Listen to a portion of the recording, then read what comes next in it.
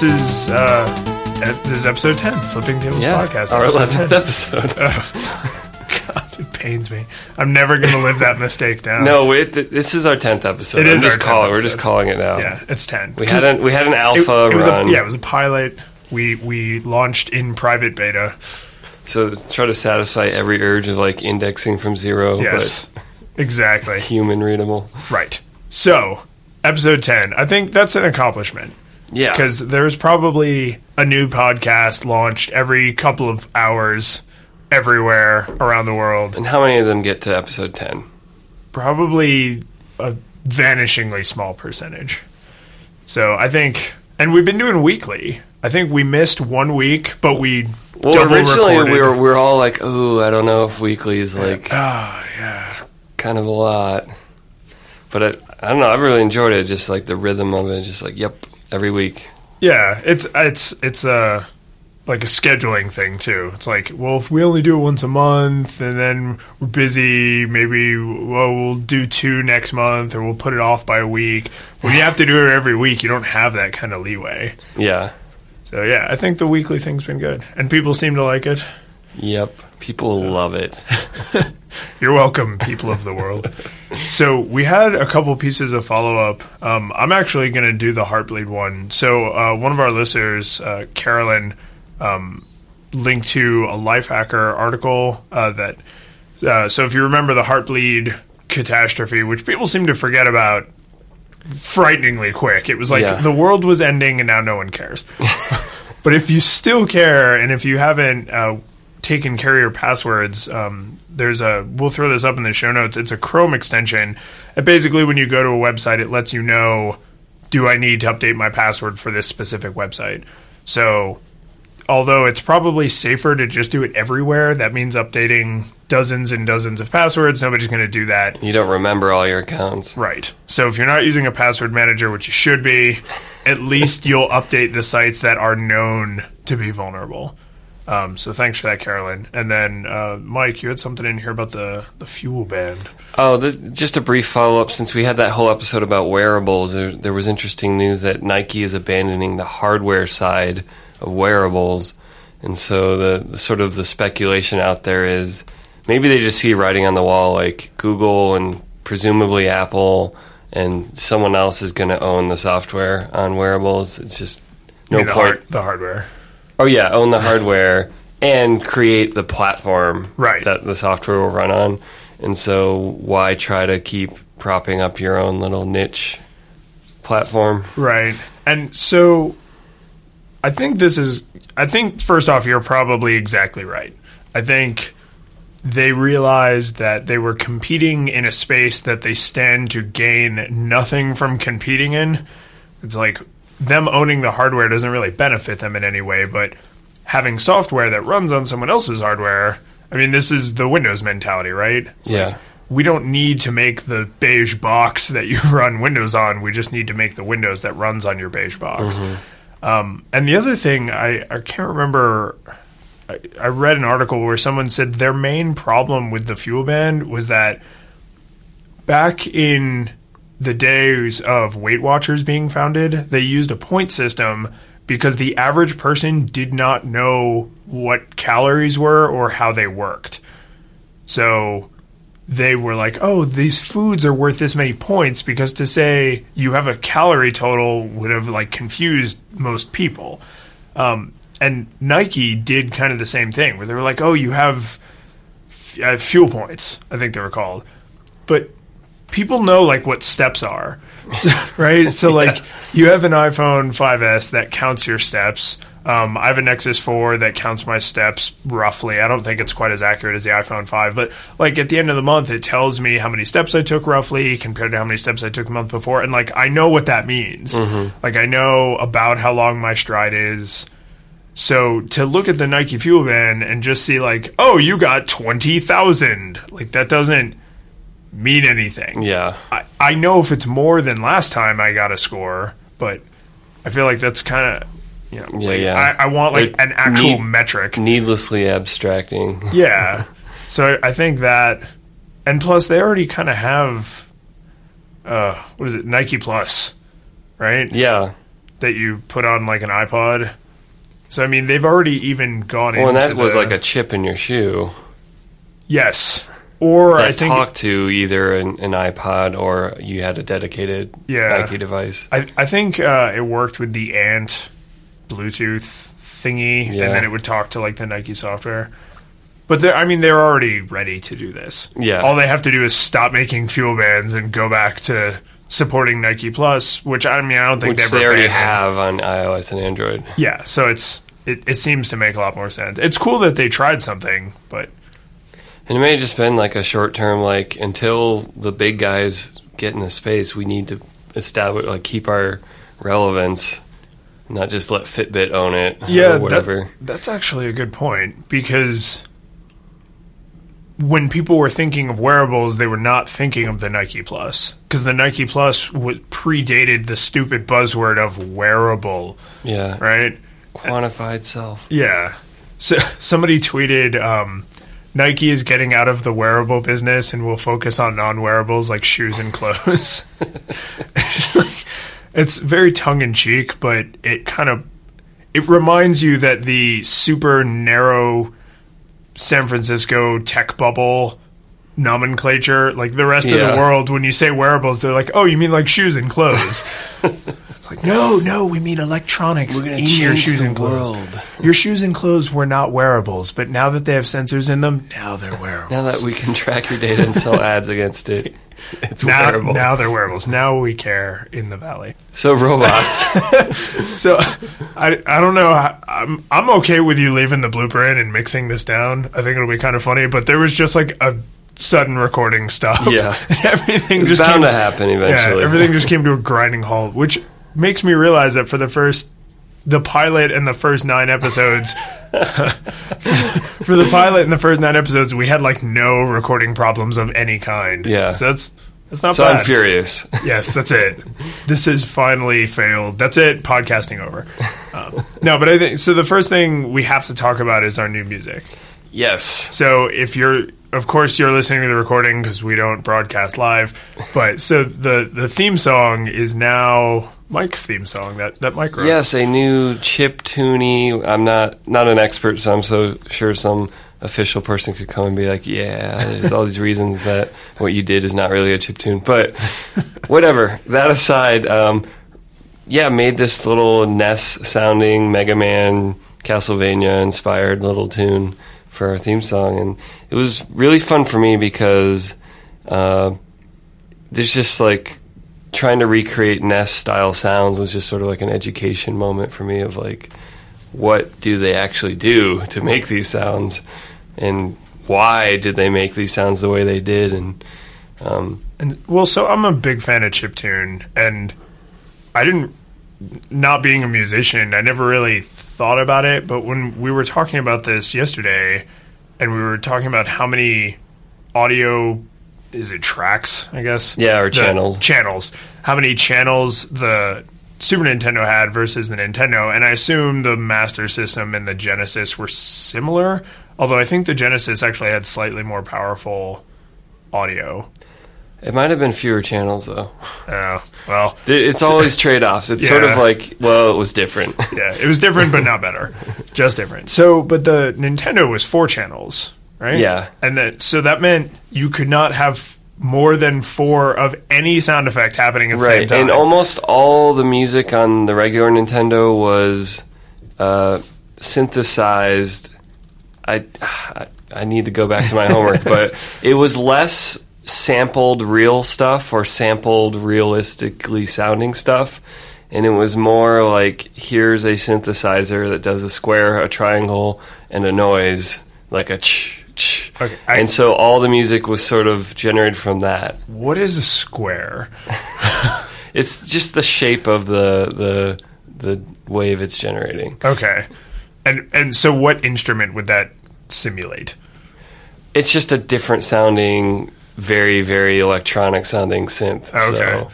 So I could, maybe next episode I'll prepare some samples. Mix in some stuff, yeah. So, I mean, I like... Whereas on like Super Nintendo, you'd have something that sounded like a kick drum, a snare drum, a guitar, like all these different like it didn't sound real, but it sounded like it was actually based on a real thing. Right.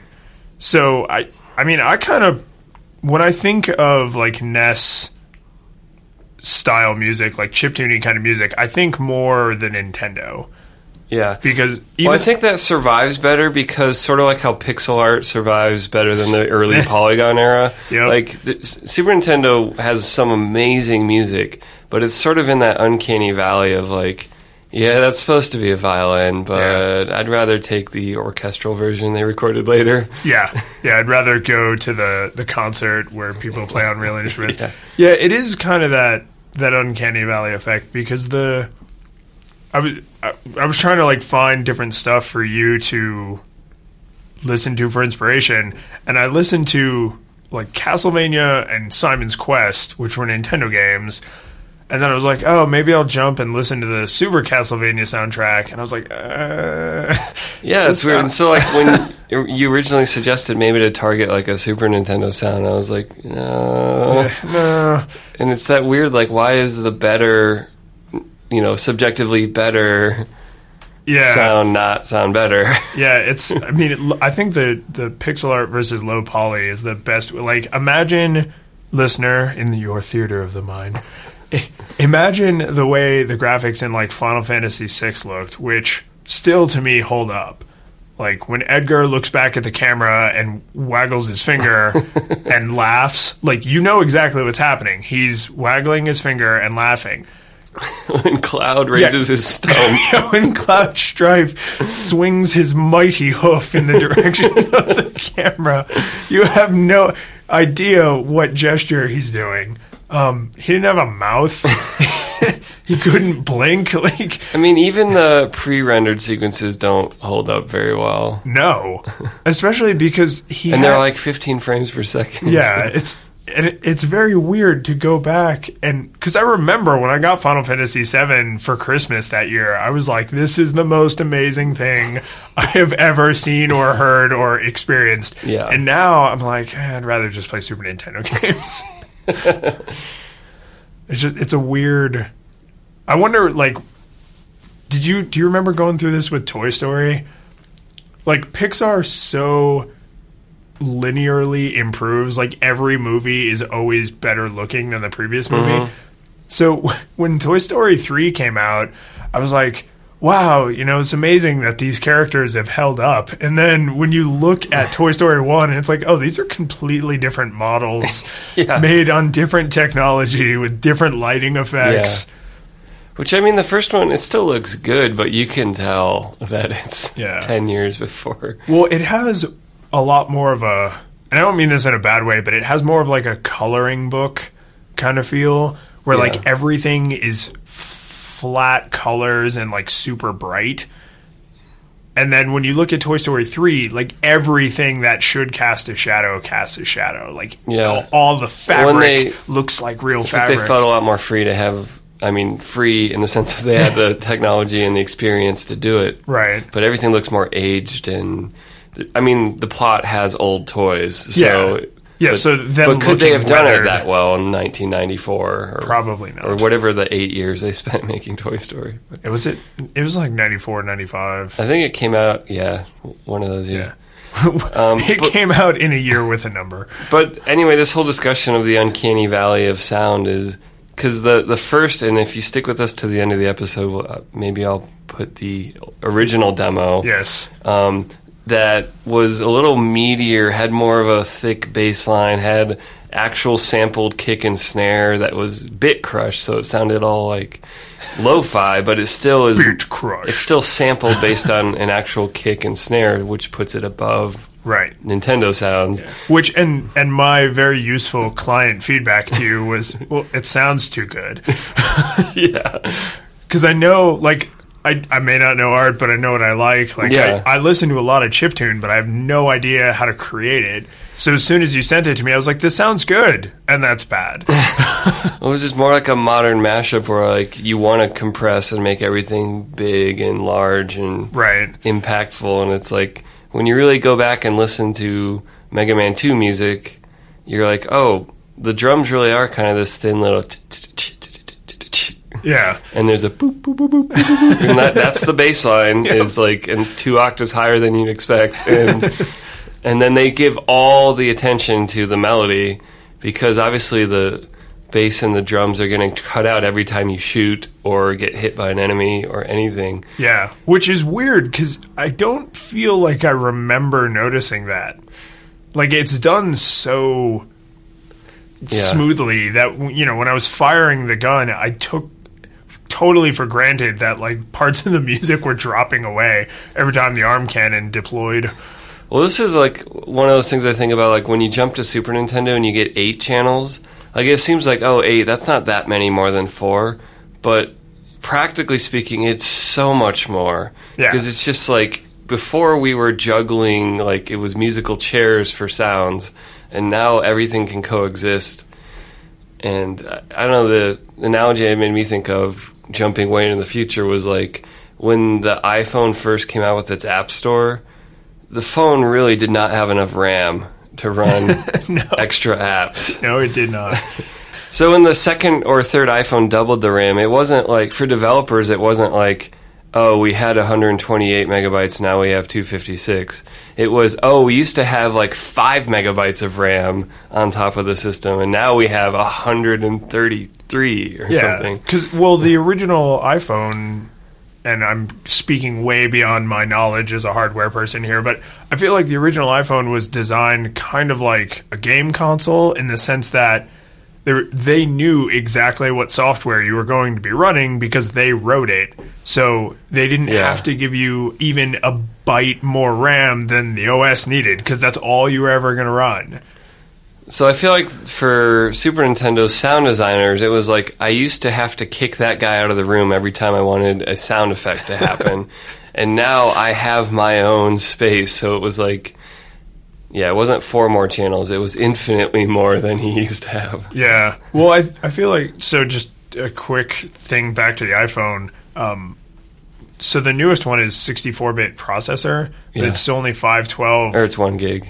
Or a gig. But I mean that's not a lot.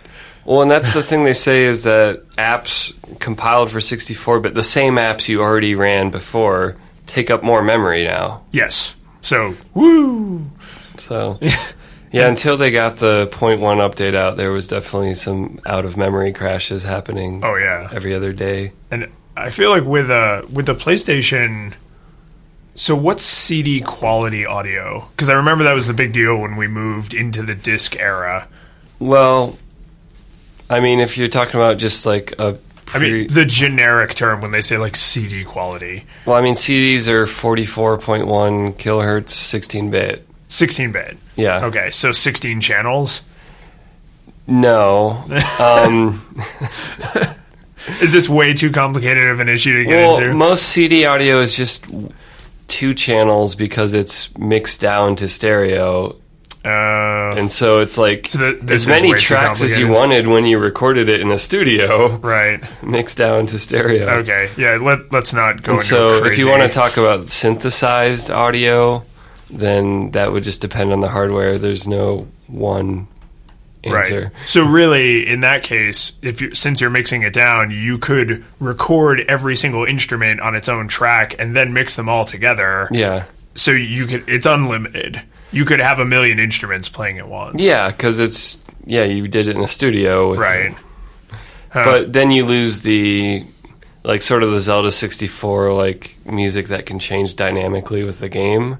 Oh, true. And so that's why some PlayStation games didn't use the pre-recorded audio, and they had, and I'm not familiar with what PlayStation's hardware was for that. Like, all the Final Fantasy music, most of it, at least, is synthesized on the PlayStation. It's not pre-recorded. And you could tell, like, it still had that MIDI kind of feeling. Like, it was way better. It was way more powerful, but it still had that hoof hand kind of feeling. Man, we should really get my friend Benji Robinson on here because he spent years using... So MTV put out a music creation app on PlayStation. I can't remember what it was called. Oh, wow. We'll look it up. But I can't remember how many tracks you got, but it's probably a good resource for what the PlayStation was capable of.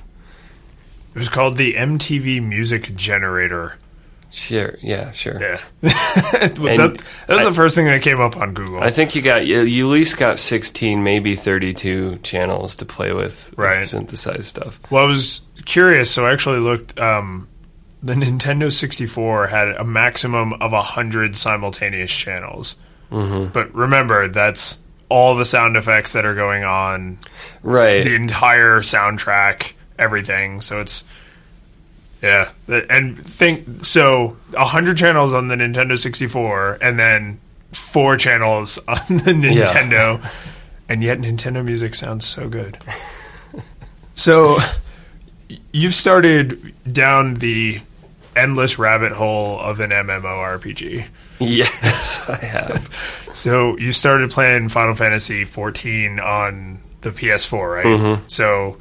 MMOs originally keyboard mouse games, and you're doing crazy voodoo. They've done an admirable job mapping to controller. Yeah, so you were showing it to me.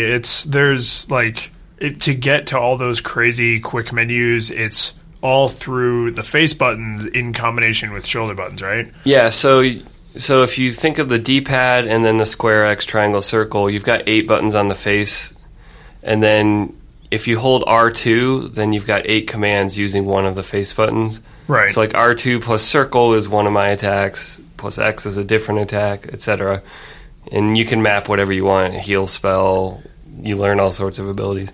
And then L2 is another set of 8. So right there you've already got 16 things your character can do with that combo, and you get pretty used to it. And then when you're not holding L2 or R2, it's like your standard, like your mouse keyboardy actions, like selecting something or canceling, and you move with the joysticks, the regular analog sticks. Yeah. So is it, I mean, the only time it becomes a problem is if you want to type or communicate, right? And I mean, you can map your character action if you want to have like laugh and cry and dance. Yeah. I think World of Warcraft really set that off. Like, I can make my character dance. Yeah, Yay. There's already 3 dances my characters learned in Final Fantasy XIV, like a barn dance and like a high art, like ballet dance. So they've made it part of the game, by now you have to learn them. Oh, there's quests right off the bat where you have to like go cheer someone up by laughing and telling and joking with them. And so they built in how to do all the stupid crap by actually making it part of the game? Yeah. Which totally brings me to the point of this. So I wish I could say that was planned, but that just was fortuitous. So we talked a couple episodes ago about two-factor auth, and Final Fantasy XIV allows you to do two-factor auth, and they encourage it. How? How do they encourage it in the game, Mike? So you get rewarded for setting up two-factor auth. Normally, you can only warp for free to like your home city, but if you want to warp, use a spell to teleport anywhere else, it costs you money. And so in-game money. Yeah, in-game. Yeah. Okay. Yeah. I just want to be sure. It's not free to play, so they aren't constantly charging you to play, which is one of the ironies. But yeah, kind of. Well, yeah. It's a known cost. Yeah. Yeah. So yeah, you lose in-game character money to conveniently teleport somewhere. And so what they do is if you set up two-factor auth, you can pick one of your favorite destinations, and that's just another free teleport spot. Yeah, which is awesome. Yeah. Because that's something I think most people would never even really consider. I mean, for a lot of people don't even know what two-factor auth is. Like, the idea of like, wait, my phone. And they don't even call it that. They call it one-time passwords. Oh, okay. Yeah, which is, I think it's technically a little different from like a crypto security standpoint, but it's way more secure than just username and password. Yeah. That's the important thing. So most people don't even know what that kind of security is. And then the people who do frequently don't do it because they just think it's too much work. Mm-hmm. I mean, I actually know a guy, and if he's listening to this, you really need to stop. I know a guy who works in tech for a living, and he doesn't even have a lock screen on his phone. I'm like, your whole life is on your phone. Like, you've connected everything to it. And he's like, oh, it's not a big deal. And I'm like, no, it really is. And he's like, yeah, I know, I just don't care. It's like, you're the worst kind of person because you're willfully ignorant. Like, that's so much worse. If you don't know, you can't be blamed, but you know and don't care. So when you told me about this kind of setup Final Fantasy XIV has going, it made me think about like the gamification of security, like the incentivization of security. And I immediately started thinking about, like, Dropbox has two-factor auth. I mean, nobody's going to use Dropbox anymore because apparently Condoleezza Rice is the devil, but so Dropbox has two-factor auth. And I mean, the story writes itself for them. Like, you get an extra gig of storage if you turn on two-factor auth, right? Like, they already have that system in place. 8 other ways. Yeah, if you tweet about it, you get another 500 megs. If you share it on Facebook, you get another 500 megs. If you do whatever, you get another 500 megs. So, I mean, they already have that system in place. Yeah. Just add two-factor auth to the list. And if you really want to incentivize people, give that one a little more weight. So, like, turning on photo syncing on your phone gives you 500 megs, but turning on two-factor auth gives you a gig or a gig and a half or something. Like, really show how beneficial it is. You could do any kind of cloud storage service. I feel like that one's a throwaway. Like, if you do cloud storage and you have two-factor auth, which you should, then just do that. Banks, I feel like banks could do, like, a small, like, you get an extra ATM withdrawal if you without fees. We'll waive fees. Yeah, or a lot of banks just waive ATM fees now. So they could just say, like, we'll waive your ATM fees if you turn on two-factor auth. I mean, this is something everyone should have two-factor auth as an option, and the good way to get it in the public mindset is with these little incentives. And then once people just make it part of their life, then they're not going to think about, well, of course I turn it on. Well, I'm even thinking, like, even for regular password management stuff, like, could you gamify that? Or what could an organization do to be like, our employees we keep getting slammed by these phishing attacks. Yeah. Or, Yeah, it's been getting worse. Yeah. And so what can we do besides yelling at them with emails all the time? Like, can we do something with a different strategy to get people to be more secure? Yeah, I mean, it's we work for a university, and I've worked for a few different institutions. I know you have too, and it seems like we are ripe for phishing attacks. And this is probably true of any organization, because here's what I imagine is happening. They find a domain that they know has a bunch of email addresses attached to it.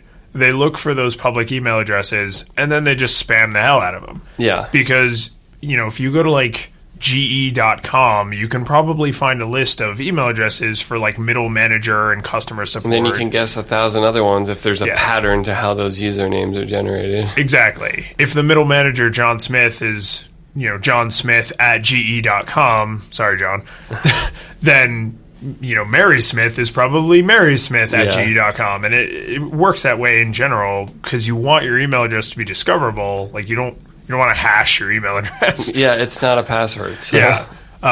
So that makes you a target. And I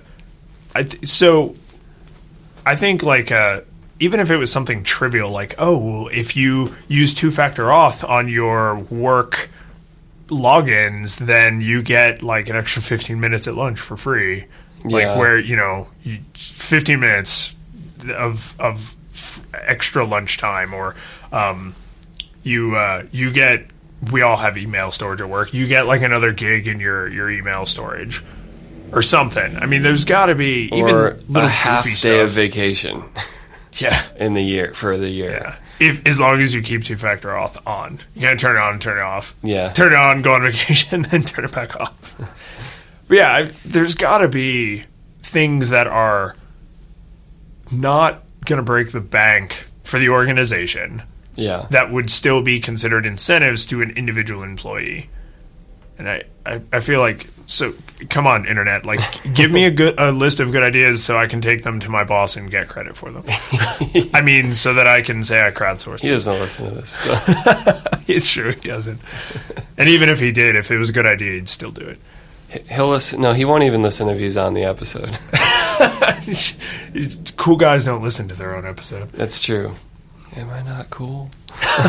You're an audio engineer. Is this like the Johnny Depp has never seen any of his own movies sort of thing? Like, I make them, I'm done kind of work ethic? I never watch my old work. But I think this is... 'cause when you told me about this in Final Fantasy, I had like a God, I wish I worked in security kind of moment. Because... Which is not often. No. You probably think that. God, no. Because there's... I think in the realm of people who get bitched at by their customers, technical support is always considered to be number one because you only contact them when there's a problem. Yeah. But I think network security then like even supersedes them because no one thinks about their email security until their email gets hacked. Then you find out that there's a person or a team that runs network security and you hate them. Yeah. Like you didn't even know they existed and now you hate them.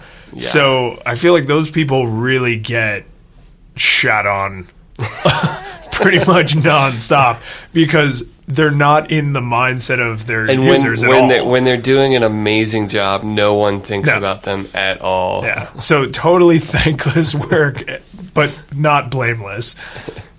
So if I worked in that, we should actually contact our head of security and tell him this and just see what he thinks. But I feel like I would have immediately put other projects on hold. I mean, like, what incentives can we get approved from the higher brass to offer people if they make their password, like, longer than 20 characters? And you know what I know we would have happen, which happened at, well, whatever, I'm not going to talk about work, but someone will approach the help desk or somewhere and say, but I need to be able to give my password to someone else so they can do something for me.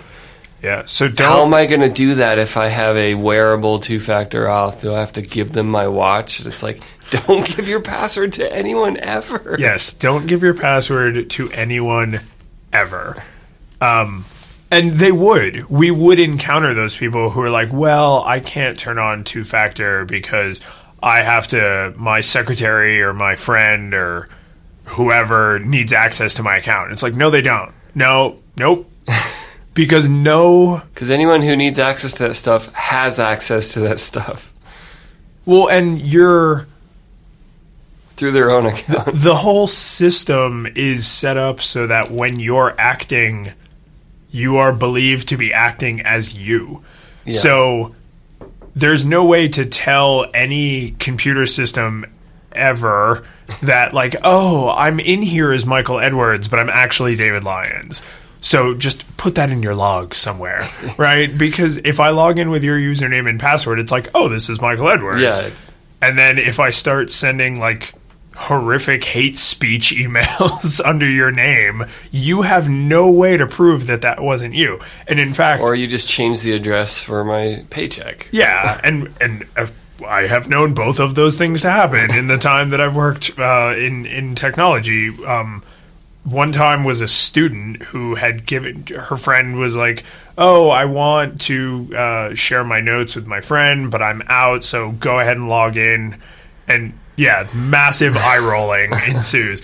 And so the student did that, and then the friend said some really hateful things and sent them out to everyone in the course, like really hateful, terrible, childish things, and these were adults who should know better.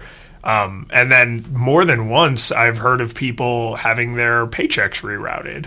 And let me just tell you, you have no recourse in those situations. Yeah, the money is gone. They're not going to pay you again. Yeah, HR is absolutely not going to say, oh, dude, that sucks. Here's another paycheck. So unless you know who the guilty party is and you can get the money back from them somehow, you're screwed. You just don't get paid that week or that bi-week or that month. I mean, in Chipotle, if someone grabbed your burrito and ran right after you paid for it, they'd probably give you another burrito. Yeah. But HR is not paying you again. No, absolutely not. So that's... I feel like people... I feel like I've said this before, but I think people with digital security do not understand what's at risk, right? Like, if I don't lock my door, it's very clear to me, oh, someone could open my door and go into my house and take my things. Yeah. But if I don't password protect my phone, which I do, if I don't use two-factor auth, which I do, if I don't use strong passwords, which I do, then I know what's at risk. But most people are like, oh, well, so someone gets into my email, so what? They're going to see baby photos my friend from high school sent me? And it's like, yeah, they can also reset the password on your bank. So it's like... And every other account you've ever used. Yeah, so just imagine if you have a filing cabinet in your house where you keep all the stupid baby photos and the keys to your safety deposit box. Like, you have those things in one place. That's what your email is. Yeah. Like, your email is everything. And most people, if you have a smartphone, you have your email tied to it. You don't log into your email every time. Yeah. So if the phone's not password protected, it's as good as not having a password on your email. Yeah. And I just... Once you explain that to someone, they're like, Yeah, if you leave your phone on the bus, you might have just left your entire life in someone's hands. yeah. So remote wipe is another thing I don't think we've talked about. Yeah. But if you have a smartphone or a tablet device or even a laptop, being able to wipe it remotely is another step in the security direction. So I actually, I used to use CDMA phones like Sprint and Verizon, and now I use a GSM phone. And one of the risks with a GSM phone is if someone steals it and they're smart, the first thing they will do is pop out the SIM card. Because then they can keep the phone on and screw with it, and you can't talk to it remotely because it no longer has a working radio. Yeah. So whereas with a CDMA phone, it's built in, so they have to turn the device off. So, I mean, I guess they could still go into Wi-Fi and your software could talk to it. Yeah, if they connected to an open Wi-Fi network, then maybe I could get to it. But I mean, the fact that they have that edge on me, if they get physical access to this device, it's right here on the side, you just pop and it's out. So that's why my phone is encrypted. Yeah. So that if they don't have the passcode, which hopefully they don't, and if they try and restart it, they can't even turn the phone all the way on because it's encrypted. So I'm sure to the average person I sound like a total paranoid psychopath, but just treat your digital stuff exactly like physical stuff. If you wouldn't want someone to rob your house and take all of your things, you probably don't want them to rob your phone.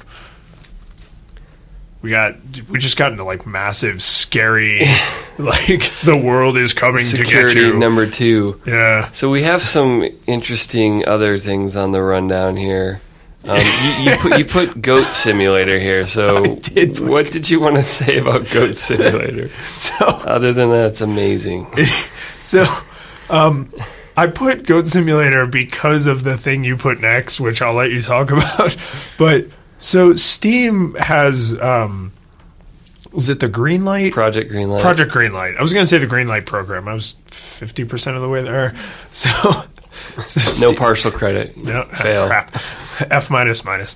So Steam has Project Greenlight, and that is their Xbox Live Arcade, their PlayStation Network. That's how they bring indie games onto their platform. And I'm probably oversimplifying that a little bit. Because it's way more community driven. There's a voice of the community choosing what gets funded, right? Yes. Yeah. You vote. Whereas I think Xbox and PlayStation is just they have recruiters finding indie games and saying, yeah. Yeah, those are more like the App Store. Yeah. You can submit something to Xbox Live Arcade or the PlayStation Network, but Project Greenlight is more like a film festival. Yeah. It's a little more prestige. Which is probably actually why they went with Greenlight, because you usually greenlight a show or you greenlight a movie. And they make it seem very community-driven because the Steam community is what makes Steam work. That's how they were able to break away from, the Windows exclusive kind of world. So Goat Simulator. So robots. So Goat Simulator is basically Grand Theft Auto style sandbox world. But instead of a European immigrant, you're a terrorist, you're a goat. So instead of being a goat farmer, you're a goat. And I have not played a single second of it, but I have watched the trailers, and it's one of those things where I am amazed how creeping the knowledge of Goat Simulator is. So our video guy has a a very shiny black trash can that he swears is an Apple computer on his desk. That's very powerful. That was a Mac Pro joke for anyone who doesn't know what they look like. But when I asked him about it, I was like, "Oh, have you like tried to max out your Mac Pro yet?" And he was like, "Well, you know, it renders a lot faster." And he, you know, went off onto kind of a high-minded video talk. And when it started to get out of my depth, I just cut him off, and I was like, "Well, how does it run Goat Simulator?" And he was like, "Oh, I should find out." Like, he knew exactly what I was talking about. And I was like, "Oh my God, you actually know what Goat Simulator is?" Like, I thought that was going to derail this conversation, not be the next logical topic of conversation. And it turns out it's Windows only, which kind of sucks, but I mean, you can just dual boot or do a VM. So the long and short of that is we are going to run Goat Simulator on his Mac Pro at like maximum graphics. I wonder if, I mean, it's not a gaming machine. No, but I know of another podcaster who has one, and he said the way he tested it was BioShock Infinite with maximum specs. Yeah. And he said he couldn't even get the fan to kick into high gear. Yeah. So, I mean, that's a pretty modern game running at full spec. And he was like, it didn't drop a frame. It didn't hiccup.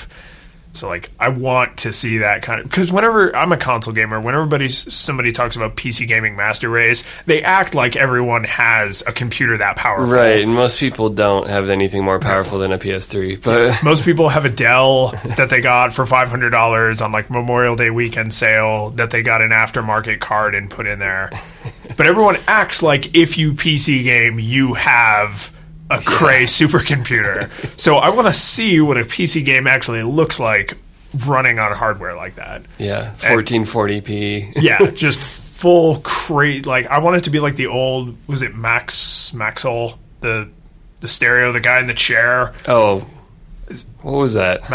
Maxwell? Maxwell? Yeah. Yeah, and his hair is being blown back. Like, I want to play Goat Simulator and that'd be my experience. The flatulence of the goat to blow your hair back. Yes. Okay. So, and the reason I mentioned Goat Simulator is because you found an even more possibly ridiculous... So I think this is another Project Greenlight, because it's definitely not like a AAA I'm pretty sure blockbuster game. So the tagline, before I read the name of it, it's called, or the tagline says, "The only simulator where you can let your aggression out by flipping the table." Yes. So obviously why I decided to include it. Right. Tabletop simulator. And it appears to be a board game sandbox. So it lets you set up any kind of board and tokens and tiles and pieces you want, and you have some kind of way of manipulating the pieces, and they show like them picking up chess pieces and dropping them. But the trailer, if we can get a link to it, is funny because it just escalates throughout, because it becomes pretty clear, like, you don't really imagine you're going to sit and play chess this way with someone. You're going to get a dedicated chess game. Right. And not deal with physically... picking up the... having to reach out, accidentally knocking over other pieces. Yeah. All the things you don't have to deal with. Like any Wii game that tried to pretend you had three-dimensional Jenga controls, and it just... like, I'm thinking of... what was the Boom Blocks? The Spielberg game? Yep. Like... you're trying to like pull the Jenga block out, and it's just sort of like you slept on your arm and it fell asleep, and you're trying to use that to play Jenga, and you're just kind of dangling it. But anyway, clearly you're not meant to use this game to play real board games. You're meant to just play with the physics. Yeah, 'cause, I mean, it's a physics engine gone like completely single focus. Like, here is a physics engine, and we know exactly what you're going to do with it. Now, find even funnier stuff to do. Yeah, and so by the end of the trailer, all the tables are flipped. Yeah, and they took it and kind of went silly with it, which is what you want, right? Yeah. It's like tables like in Antarctica and like floating in space. So it's like, it's all the joy of overturning the Chinese checkers game you're about to lose in space, or like on the moon. So is there there obviously is probably hundreds of precursors, but is there a precursor to the physics sandbox game? Because, like, before the 3D era? Because, like, I think of Garry's Mod. Like, what would come before Garry's Mod as far as, like, a 3D sandbox physics? Oh, man. I don't even know. I don't even know. The only pre 3D game I can even think of that I would classify as a sandbox was the original Grand Theft Auto, which was top down. Yeah. You remember the first But two? I mean, like, physics sandbox. I don't think... I feel like before Havoc, there was just nothing... Yeah, because you wouldn't do a 2D physics thing because it would... Well... I mean, like Worms, Armageddon, but you don't really play... The tank... the old... It's like angle and power. Yes, that was a very rudimentary physics simulator. Yeah. I mean, really rudimentary. And just, especially, if there was a spin-off of that kind of game that just had more of a silly dominoes or bouncing around. Yeah, I can't think of one. Somebody needs to tell. I'm sure there was. I doubt it took all the way till the 3D gaming era when someone was like, oh, physics is a thing. But, it definitely was like a mind-blown leap when that Half-Life 2 demo came out in, like, 2003. Yeah. And, like, Gabe Newell or whoever was controlling is running around and makes the Plinko machine barrels bounce down, and you're just like, what? Or I think what blew me away is so they had this gravity gun, and they pick up a mattress, and he just, like, pushes over a table, and all the stuff on it. On the table goes flying. Just, like, wipes all the stuff down. And I'm like, that isn't a thing you can do in games. Yeah. Like, everything is nailed down. Well, so for me, it always hit home in the newer Fallout games, so like 3 and New Vegas, because there's crap everywhere since it's like a post-apocalyptic nightmare world, and you're walking along and you bump into a table and you hear like a bottle fall over. And it's like, oh, I hit the chair and the chair was pushed in, so it bumped into the table, and then there was a milk bottle on the table and the milk bottle fell over, like it would. And there was definitely like the Uncanny Valley early days of that. I think Half-Life got it pretty good, and it sort of limited it to simple physics puzzles. But there was like, I can't remember, maybe it was Prey or one of the other like 2003-ish games that first was like, we got physics, man. Check it out. It just felt off. Like you'd bump something and it'd go like way too far. Like it was bouncing realistically, but times 2. Yes. And you're just like, well, I bumped the table, but this didn't send the lamp into the other room. I bumped the table on the moon. Well, and the other thing too about those first-person games is you have only a rough idea of where you as the player end. So it's like, do I have to hit something, or does my field of view have to hit it? Like, where do I stop and the world begins? And I know that sounds kind of corny, but that definitely causes that uncanny valley, like, I am watching a movie sort of moment where you turn and something goes flying and you're like, no, I was nowhere near that. Yeah. It was still exhilarating, though, compared to, like, I think of the first Deus Ex, you, like, throw a crate and it just stops. Yes. Like, boom. As soon as it touched the ground, it was just like, done. I have no inertia of any kind. Like how gymnasts are expected to land. Yes. Well, it's like, do you remember going way back to, like, the Super Mario days? So, Mario had a very defined top speed that you reached after, like, 3 steps. Yeah. And yet, if you were going to make a long jump, did you not back up, like, 20 or 30 feet? Yeah. As if you needed that runway to, like, get up to full speed? And, I mean, I guess you could argue it's a little bit of a timing thing. Like, you wanted to be at full speed and then just think about the timing of the jump. But you did it in a very human way. So, did you subscribe to Nintendo Power? Oh, yeah. Did you get, like, their little extra guides that came with subscription, like the Mario Mania and They had, like, the NES Player's Guide and the Super Nintendo Player's Guide. I don't specifically remember those, but probably. Okay. Well, I think it was the Mario Mania book, which came out in, like, 90, or it was around Mario 3 when it came out. So that'd be 90, I think, 1990. Yeah. Yeah, 89, 90, 91. And they had diagrams of all the Mario games and his running acceleration and his jump length. Oh, so like you could measured out perfectly according map to it. like a standard unit of distance.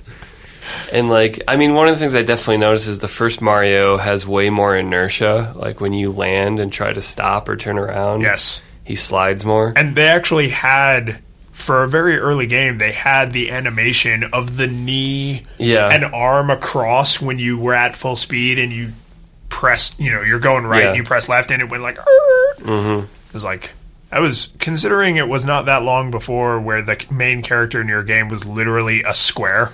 Yeah. Like, that was, I mean, if you remember way back to Adventure, I mean, I know that predates both of us, but like the original Adventure, you were a white square.